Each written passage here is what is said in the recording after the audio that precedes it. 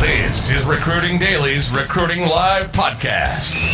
Real talk about talent acquisition, recruiting, sourcing, and hiring. With the godfather of sourcing.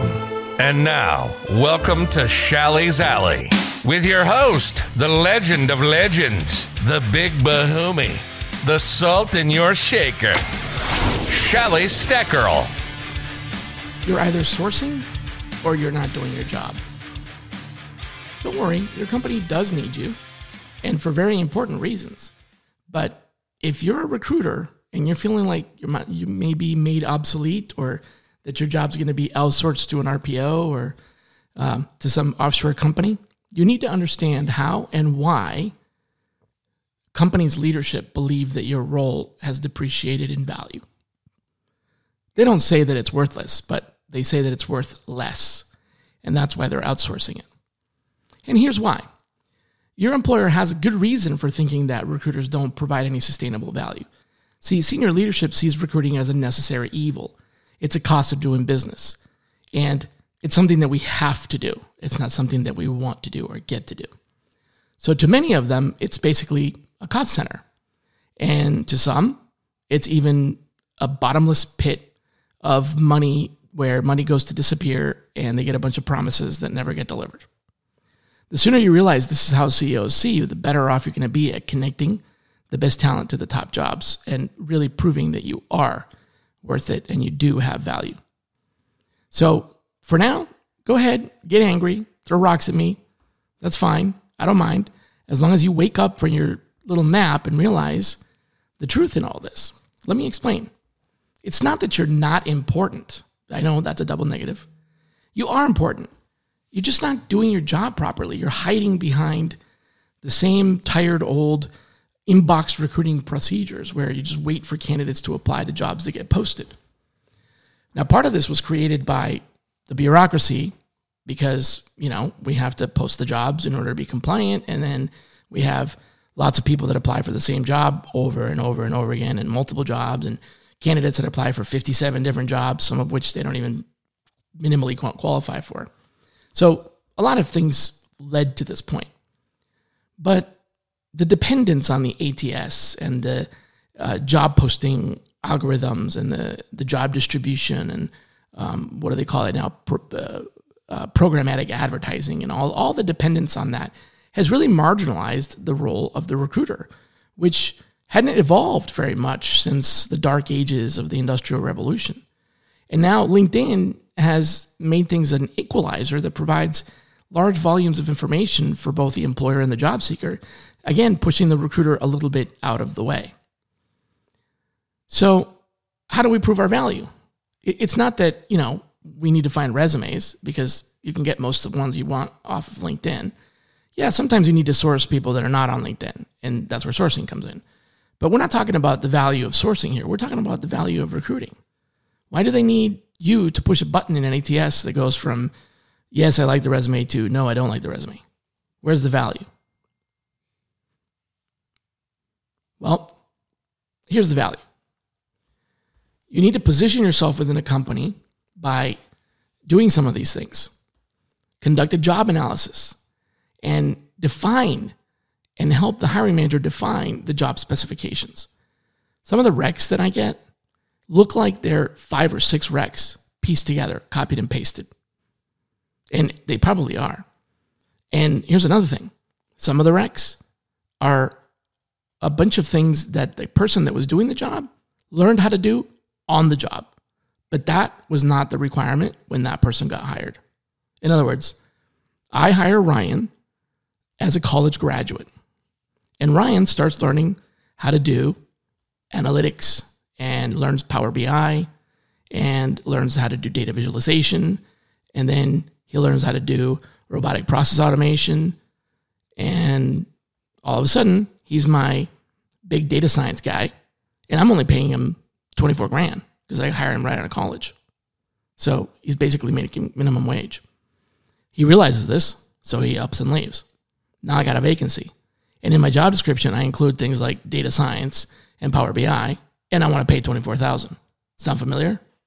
That's how this happens. This is the forensics of how it happens. You, as a recruiter, need to wake the hiring manager up and make them realize that Ryan didn't come to the job with Power BI and data analytics and data science experience. He gained that experience on the job. If you want to hire someone that has Ryan's experience, you're going to have to pay whatever Ryan's getting paid wherever he went. And since they're not going to give Ryan a raise, he's got to leave to go get that raise, which is unfortunate, but you know that's true. Well, all that means is you either need to hire Ryan back or hire someone that's competitive, and that's not going to be $24,000 a year. So that's the first part. Do a real deep job analysis, define the candidate specifications and the requirements. Number 2, get smart about advertising. Recruiters can still advertise. Even though you might have all of this laid out in your programmatic advertising, let me tell you, it's good, and programmatic advertising is smart because it helps you spend the right kind of dollars. Gone are the days where, you had to have $1 million in budget to advertise, and the agencies would tell you, well, we're going to spend $1 million, and we know we can get you 5,000 candidates, but we don't know which dollar went to which candidate. We have no idea. So you got to spend the whole $1 million in order to get the 5,000. If you spend less than $1 million, you won't get any because we have no idea how it works. That doesn't work anymore. Now we know where the dollars go, and we know where you put $1 and get results. But these systems, these robots, they don't always know what's best. They're going to do the best they can with the broadest audience they can and do as much targeting and focus as they can and spend your dollars the most wisely way that they can. That doesn't make any sense, but in the wisest way that they can. But if you know that there's this one group on Facebook where 80% of your hires come from, this programmatic advertising doesn't know that. And if you can grab $300 on your corporate card or your hiring manager's corporate card or from Petty Cash or whatever, and place one $300 ad on Facebook, you're probably going to get the 3 candidates that you need. And that's not the same at all as programmatic advertising. So just because the advertising is done for you, don't forget about it. I see a lot of recruiters talk back about how, well, that's not my job. Our ATS does all that. Well, first of all, do you know that for sure? I mean, have you seen the job posted? Some of the recruiters I work with actually write the job description and they're responsible for posting the job, but they're still not responsible for advertising it. Once it's posted, then the machine picks it up. Well, what's preventing you from putting that on your LinkedIn or telling your hiring manager to put it on their LinkedIn or telling your hiring manager to tell all their delegates to put it on LinkedIn or buying an ad on LinkedIn for $50 or $100 or $300 if you can even, pay for that ad, $50. So that's number 2. Number 3, source candidates from competitors directly. Don't forget the network. And number 4, do the matchmaking. Really screen candidates. As a sourcer, I may be spending 15, 20 minutes with a candidate, and it's a superficial screen. I'm not doing a deep dive. But as a recruiter, you need to add more value by providing your insights. In my professional experience interviewing hundreds of candidates like this, here's what I think about this candidate and why they match up. You have to fight for your candidates because if all you do is take a resume that the sourcer found with the, 10 questions as the briefing and you forward that to the hiring manager and the hiring manager doesn't even take a second look at the resume, well, let me just put it this way. Your job is obsolete because I could have done that. I could have forwarded that resume to the hiring manager. I didn't need you to forward something to a hiring manager. You're supposed to go in and do a deep dive and really qualify, and then you're supposed to sell the candidate to the hiring manager. Get on a call with them and tell them why this person, even though on paper they don't look that great, but they check all the boxes. They're Ryan out of college. They're not Ryan 6 years later. And here's why. Here's why they've got the raw material, and here's what you see and how you observe this person to be. That's your value added. So let me recap. Really deep dive on the job analysis. Define the specifications.